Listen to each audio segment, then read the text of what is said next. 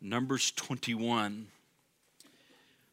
In just a little while, our worship team is going to come back and sing a specific song that I've asked them to sing. And in just a bit after we bring the message today, I'm going to open these altars. And I think there's many of us that need some time with the Lord. Altar time. Amen. Altar time.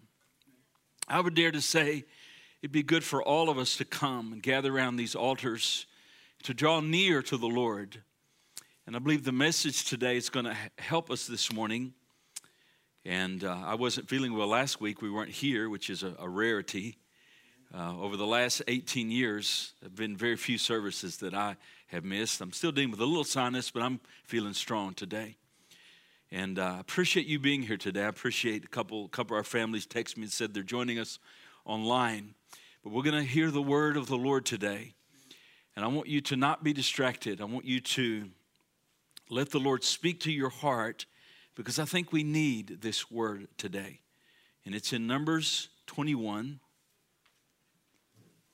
And I want to begin in verse number 4. Numbers 21 and verse 4. And then they journeyed from Mount Hor by the way of the Red Sea to go around the land of Edom. Noticing these words. And the soul of the people became very discouraged on the way. And the people spoke against God and against Moses. Why have you brought us up out of Egypt to die in this wilderness? For there is no food or water, and our soul loathes this worthless bread. So the Lord sent fiery serpents among the people, and they bit the people, and many of the people of Israel died. Therefore the people came to Moses and said, "We have sinned, for we have spoken against the Lord and against you.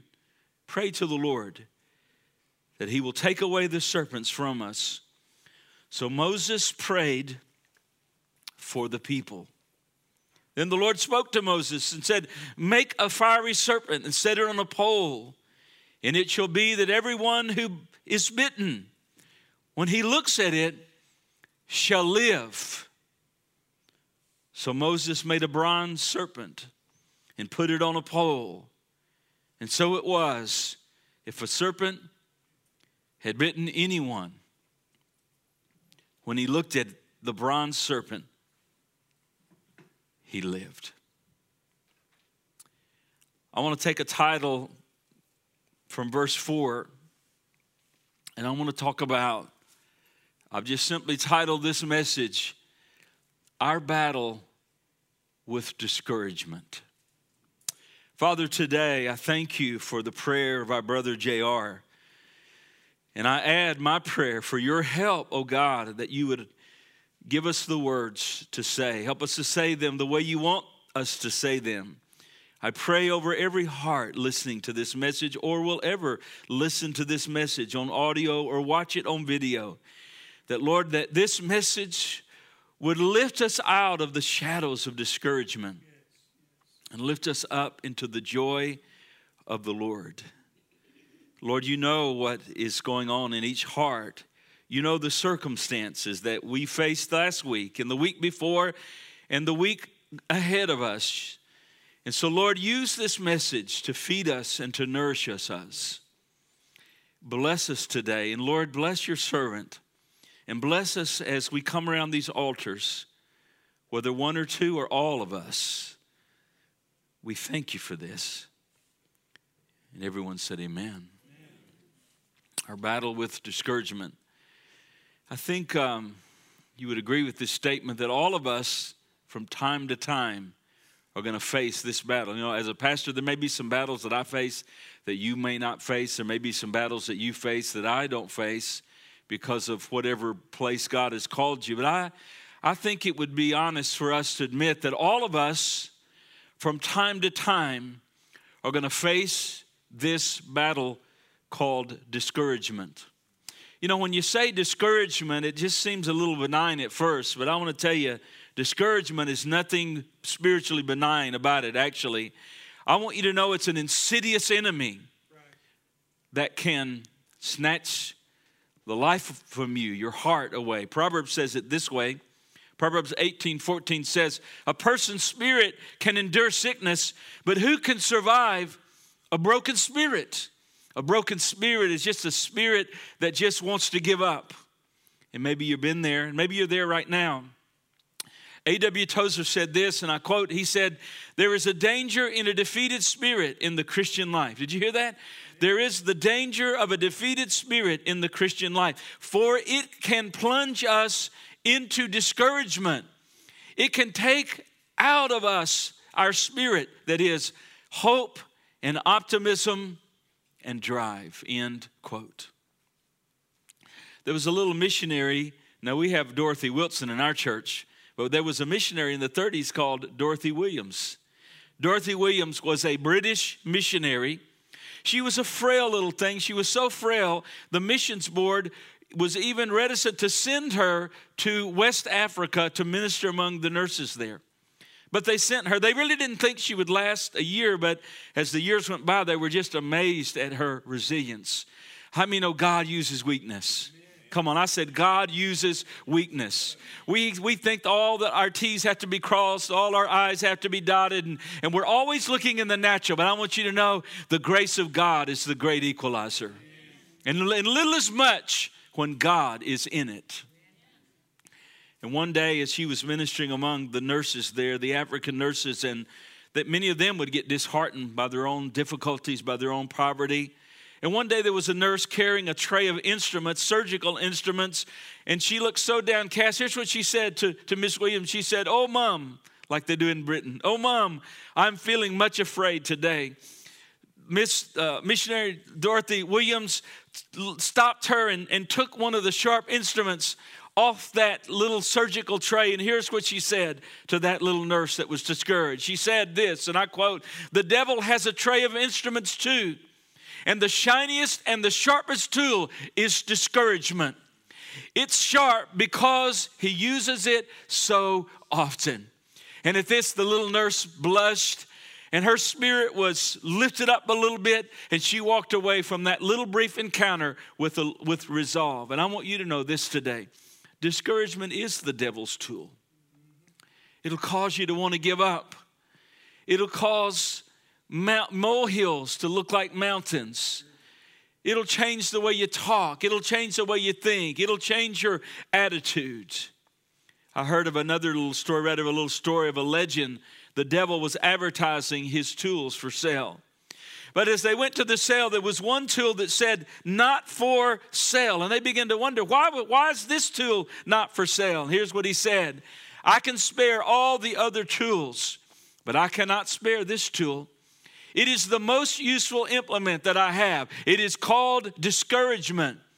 And with it, I can work my way into the hearts of people otherwise where I could not work it in."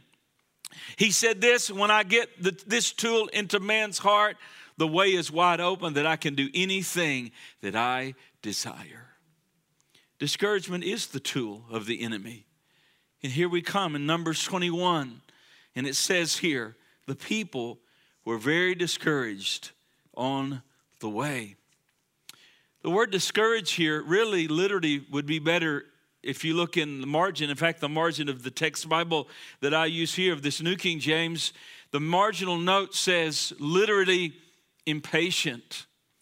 The people became impatient. They became impatient with the way that God was leading them. They became impatient with what God was doing in their life. Have you ever tried to be a counselor for the Lord? Have you ever thought, "Lord, this would be a great time to do this and so," and kind of counsel the Lord? Well, I want you to know he doesn't need our counsel. His ways are perfect. His timing is impeccable. He is perfect in every way, and he makes no mistakes. But there is a danger of becoming discouraged. There is a danger of becoming impatient.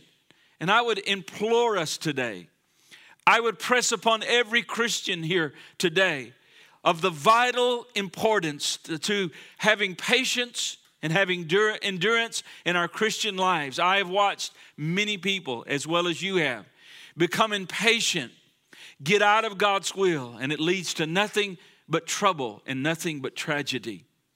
It's important that we learn to wait upon the Lord, that we not get ahead of the Lord. Do you realize some of the great people in Scripture became impatient, and that led to great tragedy in their lives?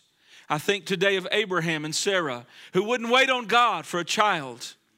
And because of their impatience, we have the Israeli-Arab conflict today, 4,000 years later. I think of a king, a great king by the name of Saul, who wouldn't wait on Samuel to give the offering. And out of that, which we read, and it just seems so benign, but is anything but benign, he literally lost his kingship. And that's where it started, impatience.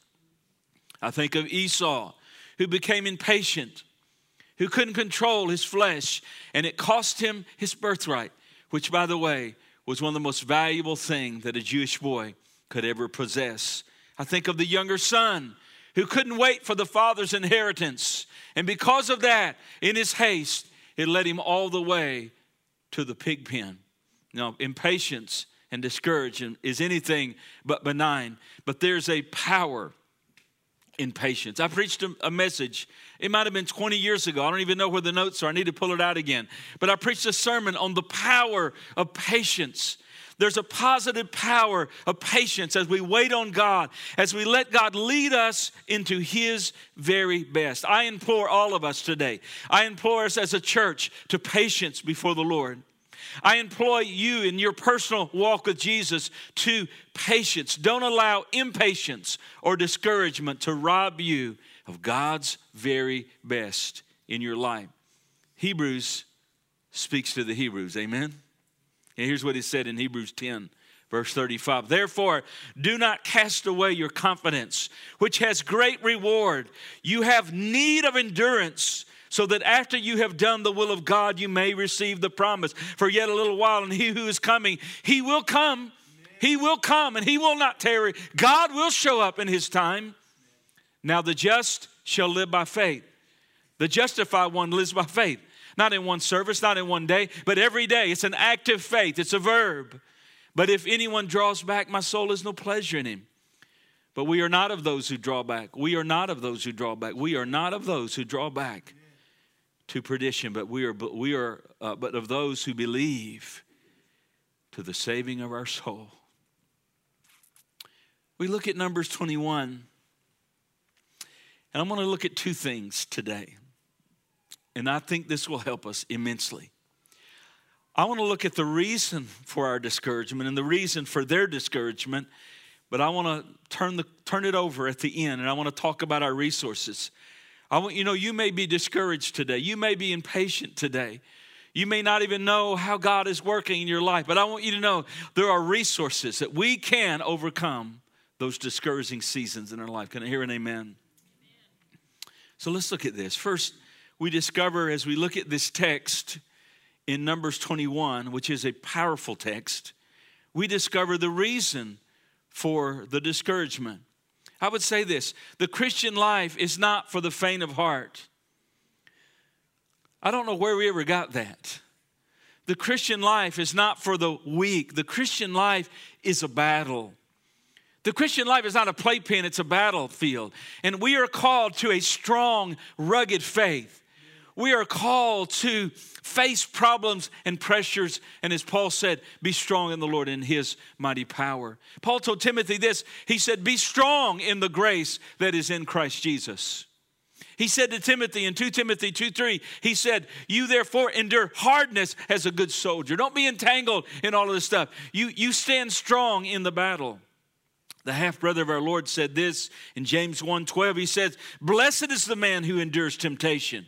Blessed is the man who endures. For when he's approved, he shall receive the crown of life from the Lord. who has promised to those who love him. So don't be fooled into thinking that the Christian life somehow is going to make us immune from troubles and trials and pressures and problems. Even Jesus said this, in this life you will have tribulation. But I want to tell you, we got a way maker. Did you hear me? We got a way maker. Stephanie, we got a way maker. He's our way maker. He said when you go through a trial, there's a way to bear under it. 1 Corinthians 10:13, I won't read it, but there's a way out. There's a way out that you may be led into a trial. Here they were led into a trial. God was in church. They were discouraged, but they were going to come out if they would wait upon the Lord. Let's be specific. Why were they discouraged? Why do you get, I think you're going to see yourself in this passage, because for all these thousands of years, for God, all of God's people, it's the same battles we fight. The Bible, it says in Corinthians, that 1 Corinthians 10:13, the battles, they're common to man. Remember that? They're common to us. You may think I'm the only one. No, you're not the only one. Only 1 million people have gone through the same thing.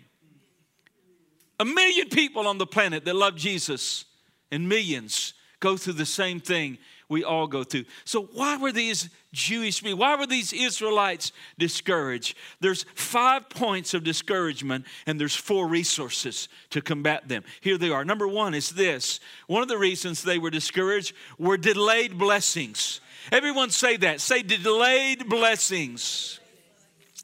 Everyone in this room, you prayed prayers. Maybe even today, you're believing God for something. Maybe you've been believing God for something for a month or a year. Maybe it's a family member that you're praying to be saved, and there's a delayed blessing.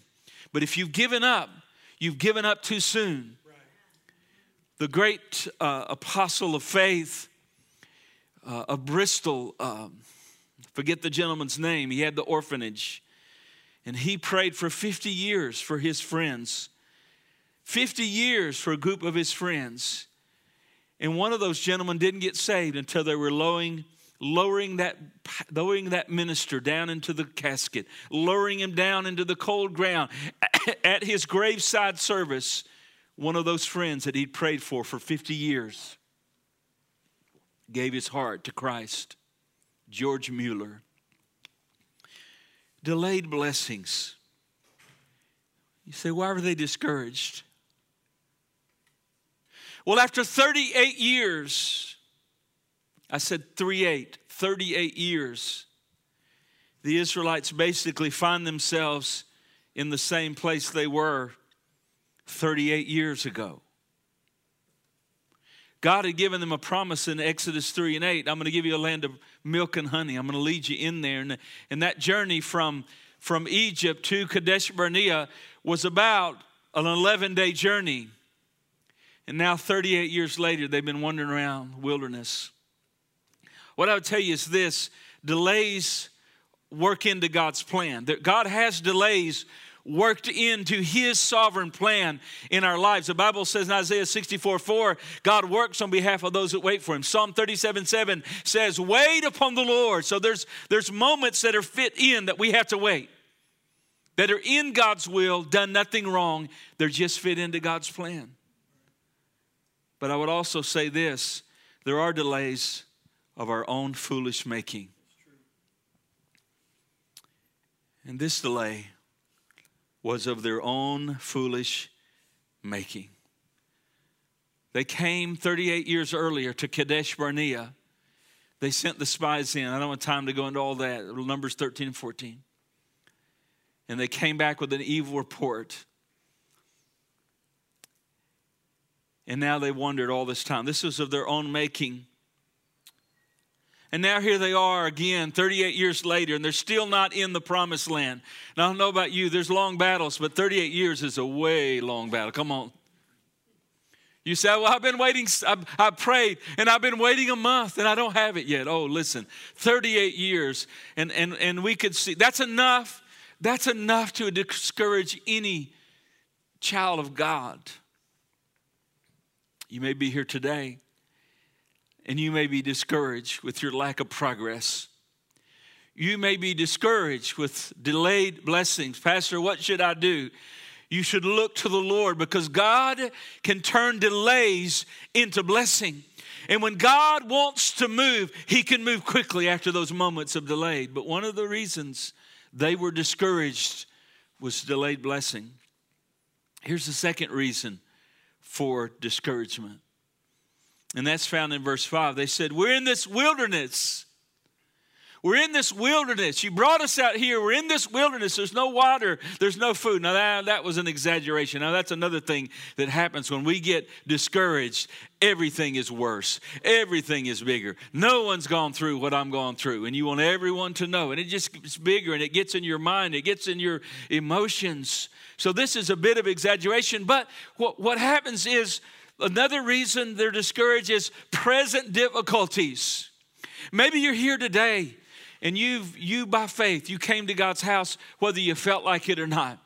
Emotionally, if you're sick, don't come. But, I wasn't feeling last week. I didn't want to come and didn't need to infect you. But what I want to say is sometimes we allow our emotions to get the better of us. And you're here today, and you're in a present trial.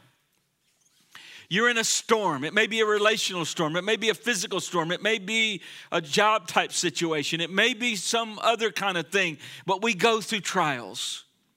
In this life, you'll have trials. Tribulation, the word is. The Greek word is thlipsis that Jesus used. It's like a paperweight. If you're paperweight pressing down on the papers on your desk, it's that pressure that we go through. And they're in the wilderness, and they're going through a trial of lack, it seems like, if what they're saying is true. We don't have any food. We're in this wilderness. It's hot out here. We Texans can relate to that. Oppressive heat. Hot in the daytime in a desert. Cold at nighttime. The deserts can fluctuate. And it just, you're high and you're low. Here's what Paul said. Paul said in Philippians 4:12, which is a verse we almost never quote. We quote the next verse. Remember the next verse? Philippians 4:13. I can do all things through Christ who strengthens me. We read 12. It's in there. Remember 12? No, we don't know 12. Here's what 12 says. Because we like, okay, in our American Christianity, we get rid of the 12. Get rid of that can't be in there. No, it's in there. All right? What about 12? 12 and 13 go together. Shout amen. It's like that person that little bread basket thing on your thing you pull out of scripture every day. He said, what do I do with that? Put it back in the Bible in that chapter so you'll know what it really means. I know how to be abased. I know how to abound. Everywhere in all things, I have learned both to be full and to be hungry. Both to abound and to suffer need. Oh, now, come on, help me now. I can do all things through Christ who strengthens me. Oh, you came awake there. I lost you in that verse. Here's what I'm going to tell you. Paul's saying, through Jesus Christ, I can handle any problem.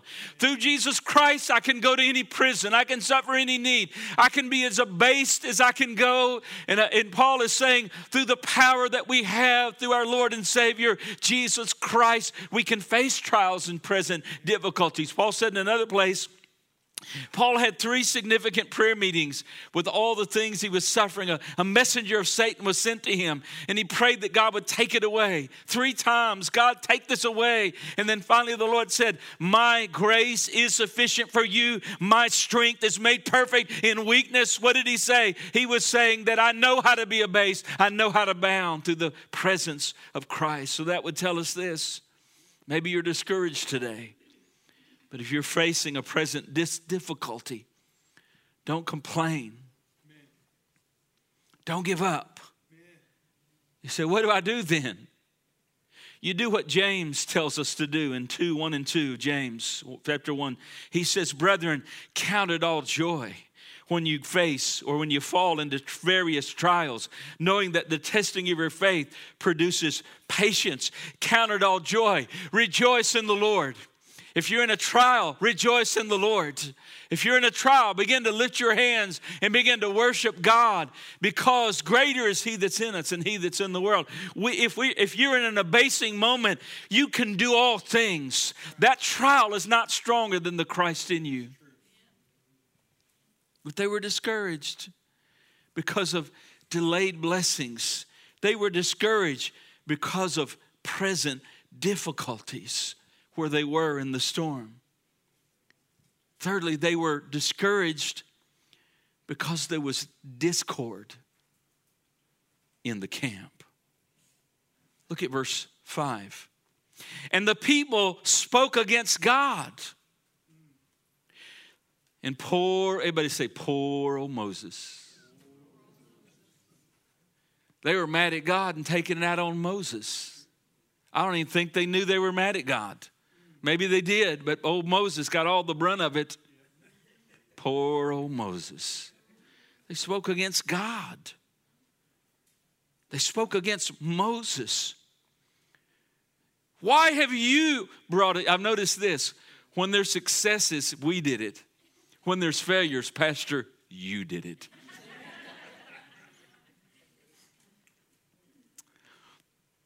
There's a little bit of truth in that. Why have you brought us out of Egypt to die in this wilderness? For there is no food or water, and our soul loathes this worthless bread. Division had been a problem for Israel their entire wilderness journey.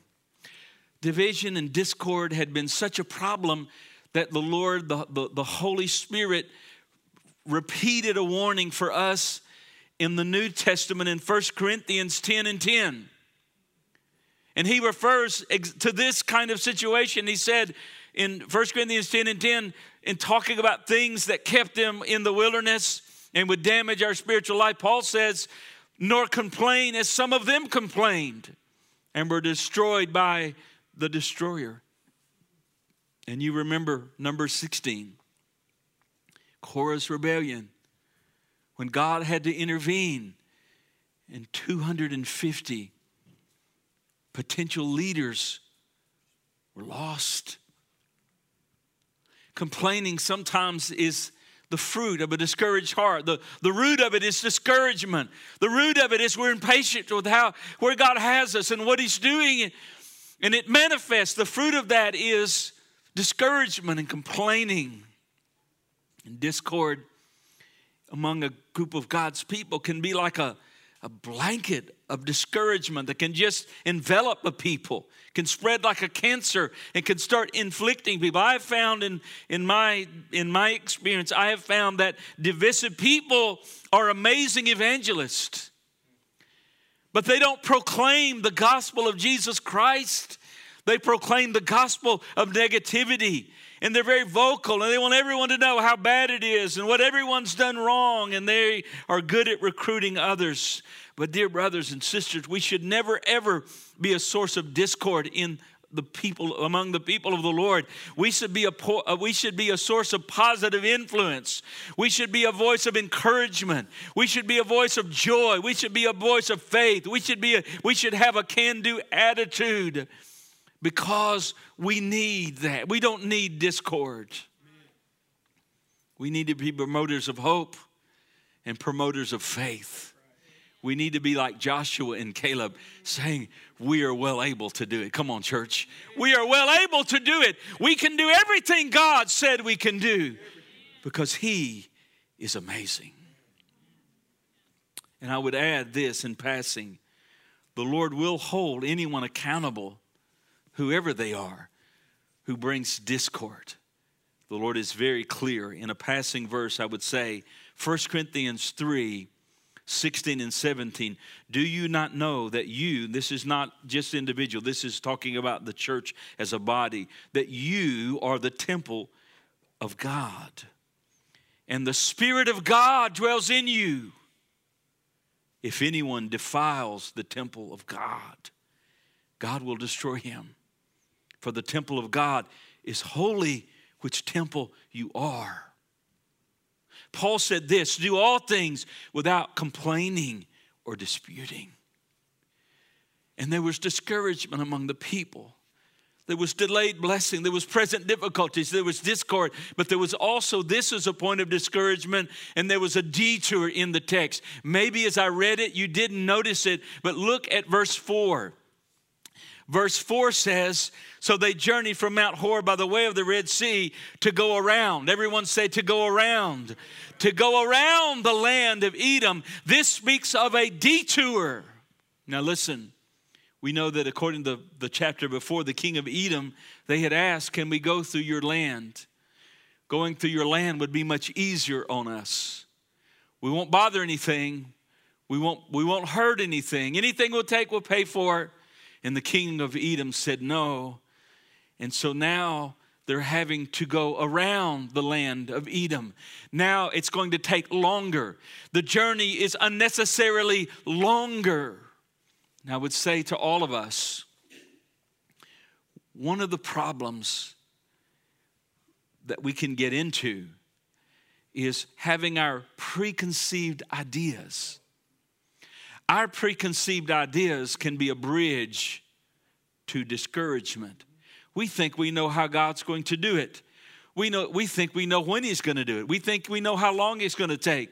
The Bible says this, and you'll know this verse. Trust in the Lord with all of your heart and lean not to your own understanding. Even the message of the gospel that we cling to and we preach is a message no human being would ever come to. No human being would ever have had a man die on the cross, buried, raised the third day, and that would be the point of saving the entire world. But I want you to know that His death and burial and resurrection is our hope today. And that's beyond the human comprehensions and preconceived ideas of man, that Jesus, the pure, perfect Son of God, came and lived on this planet 33 and a half years, died on the cross for our sins, buried and raised for our justification. And that's what I believe today. Do you believe it? Because that's what the Bible teaches. Detours can fit into God's plan, but they can also be a point of discouragement. But I remind you of this, that in our detours, and in our delayed blessing, God has our best interests at heart.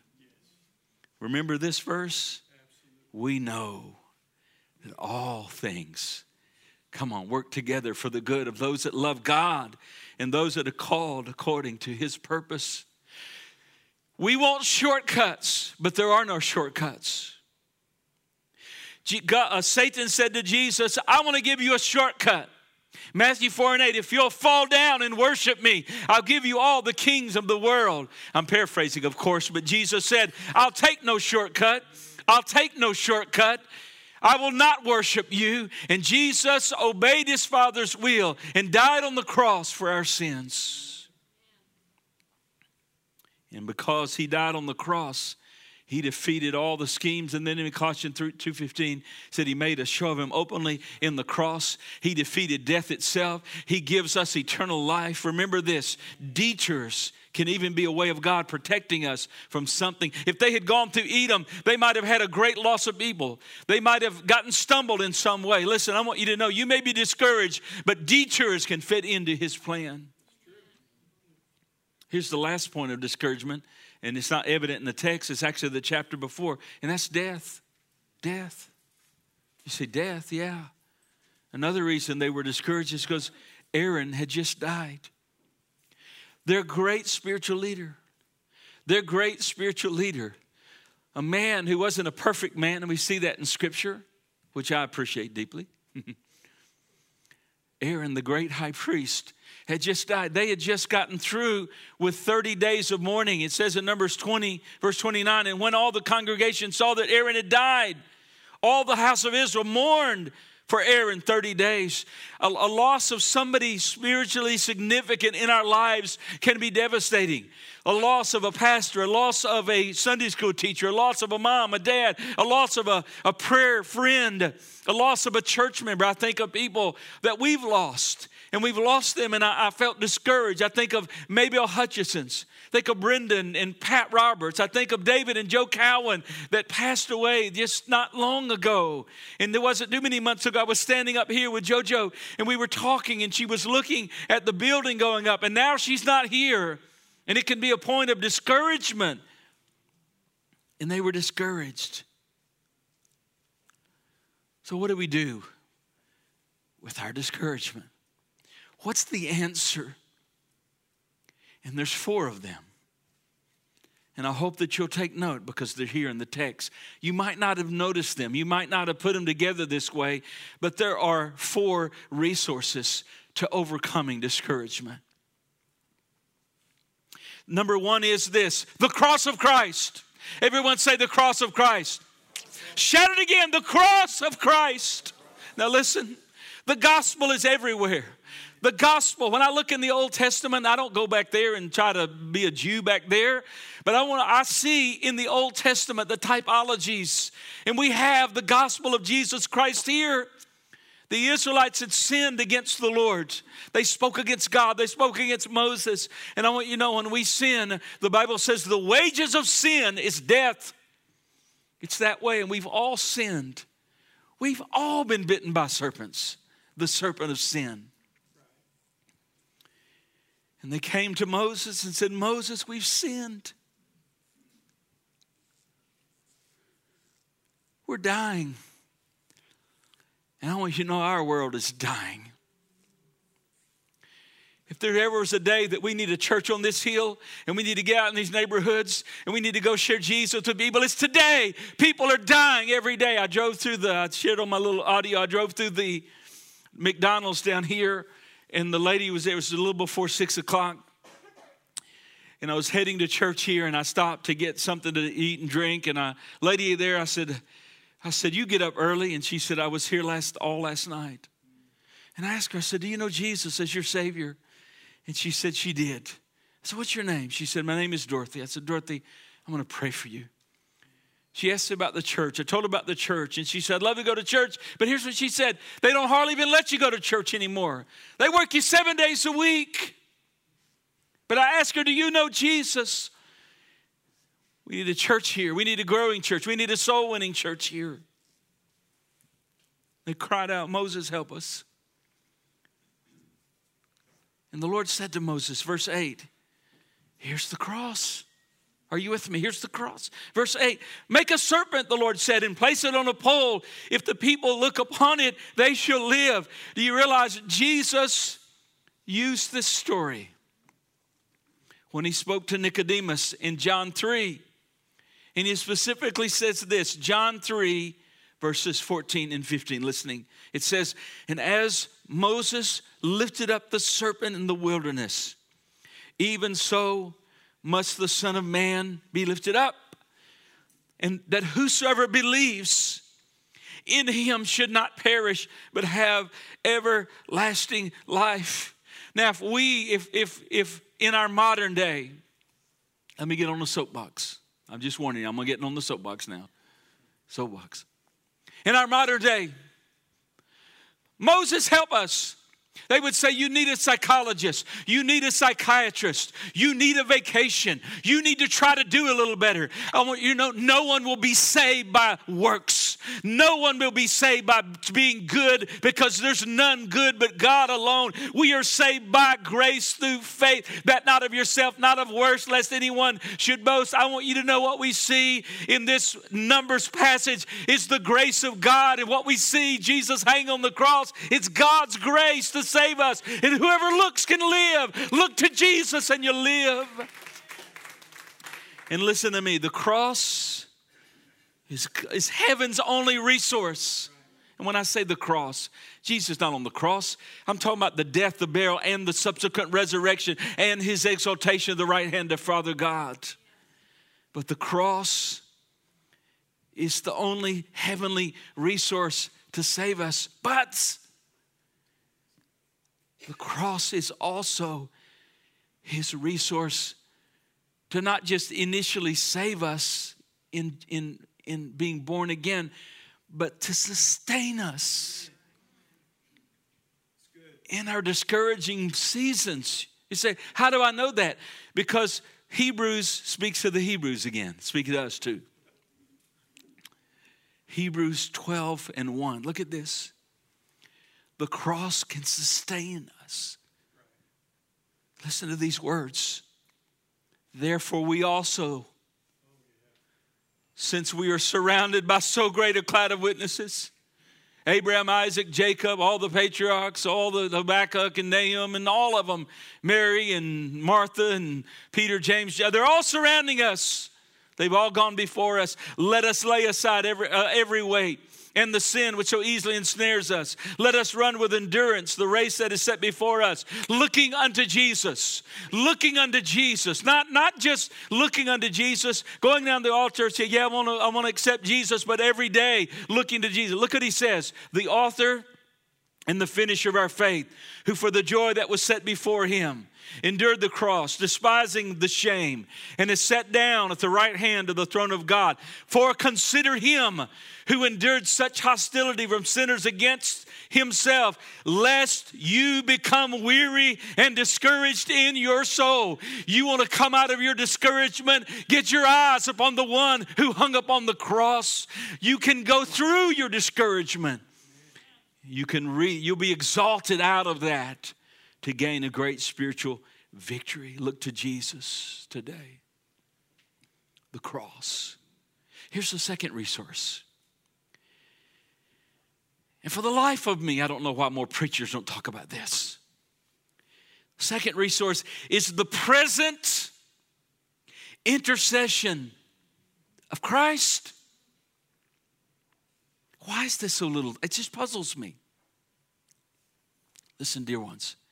Jesus is not on the cross anymore. He will never, when he comes back, he's not coming back to be beaten and lambasted and spit on and blasphemed. He's coming to reign as King of Kings and Lord of Lords. So if Jesus is not on the cross, and I've stood there in Jerusalem where they say the cross was, it's actually next to a bus station. It seems a little weird to be next to a bus station, but not so weird because he came to save the thronging masses, you know. But yeah, it's right next to a bus station. I thought, this is weird, you know, not quite as romantic as I thought it would be. But here's the thing. Listen, are you listening? What has Jesus been doing for 2,000 years? You think he's sitting at the right hand of Father God bored? No, the Bible's very clear.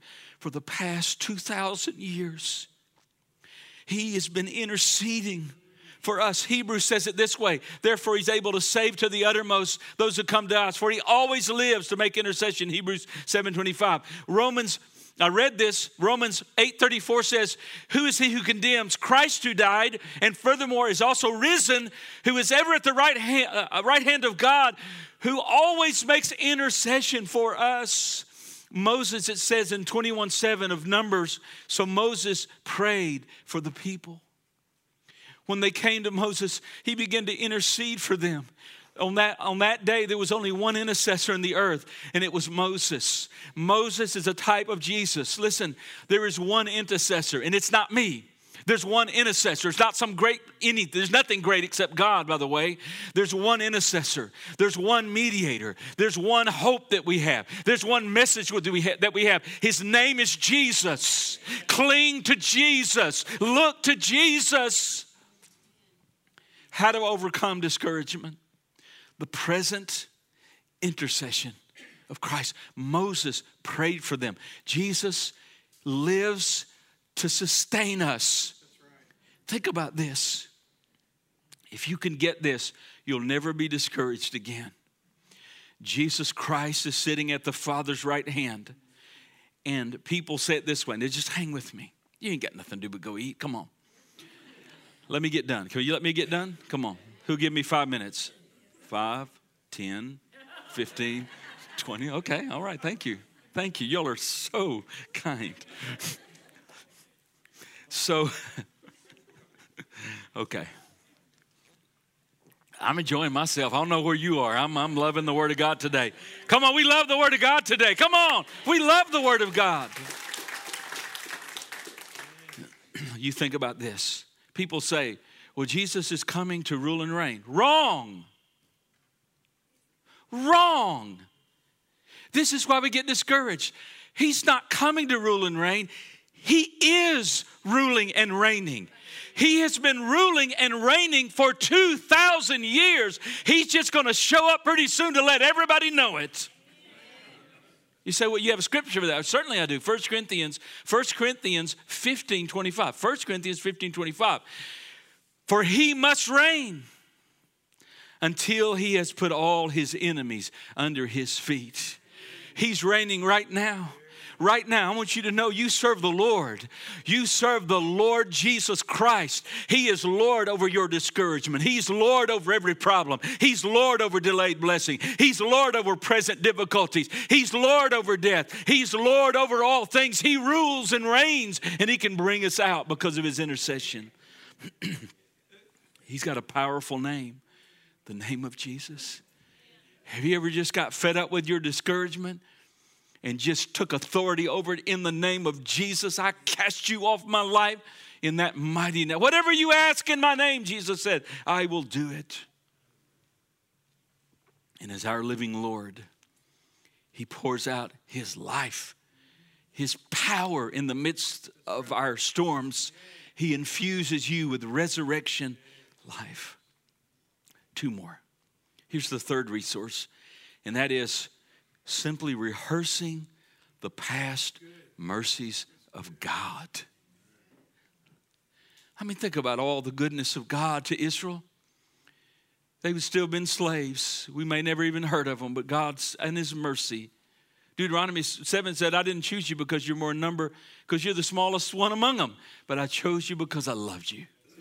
God gave them miracles, fed them with manna, gave them a pillar of cloud, gave them a pillar of fire, gave them water out of the rock. The Lord had blessed them. But to listen to them, to listen to a lot of people, you think God never did anything for anyone. Do you know one of the most healthy spiritual exercises is to rehearse the blessings of the Lord? Begin to get in Ephesians 1 and talk about all the spiritual blessings of his election to us and his forgiveness of us and his inheritance in the saints. See, when we get discouraged, all we can see is problems. When we stop rehearsing the blessings of the Lord, our vision becomes distorted. We begin to imagine the worst. We begin to see things wrong, think things wrong. We begin to act wrong. I read another story, a little fictitious illustration, but it illustrates the point. A man found Satan's barn where he kept all of his seeds. And the most prolific seed was the seeds of discouragement. But when he was questioned, here's what he said. When Satan was questioned, he reluctantly admitted that there was one place in which he could never get these seeds to bloom. Where's that? They asked. He said, I could never get them to thrive in the heart of a grateful person. And I'm reminded of David. Bless the Lord, O my soul. And all that is within me, bless his holy name. Forget not all of his benefits. Let's don't forget the goodness of the Lord. Lastly, last resource, and I'm done. And this is the moment we'll call our worship team forward. Though our hour's late, I'd like us to take some time to seek the Lord. Could we do that? Could we just take some time to pray? The fourth resource in this text is this. Are you listening? Daily spiritual nourishment. If you'll notice in the text, I'll read verse 5, Numbers 21:5. You'll notice Israel's attitude. They had lost their appetite for the wonderful, beautiful spiritual things. You ever lost your appetite for Scripture? You ever lost your appetite for prayer? You ever lost your appetite for faithful attendance to God's house?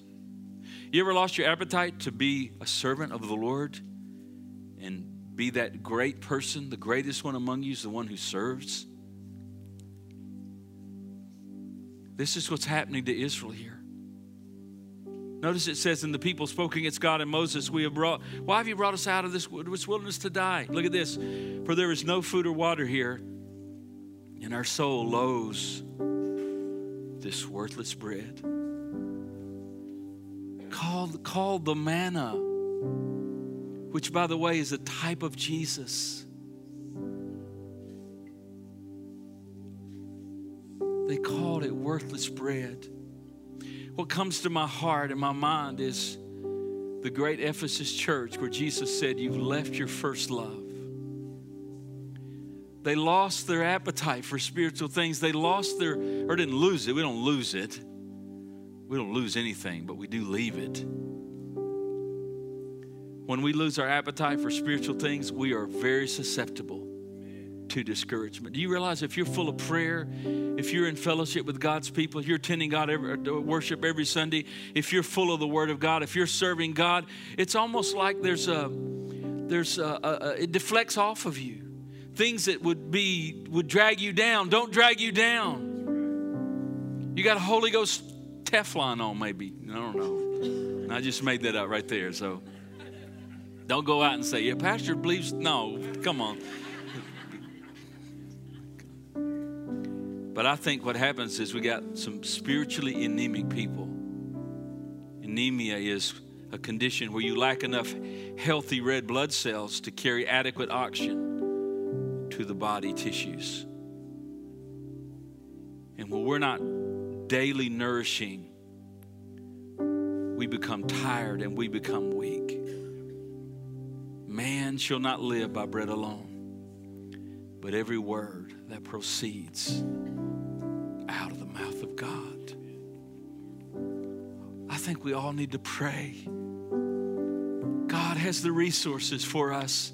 We can overcome every storm and every discouragement.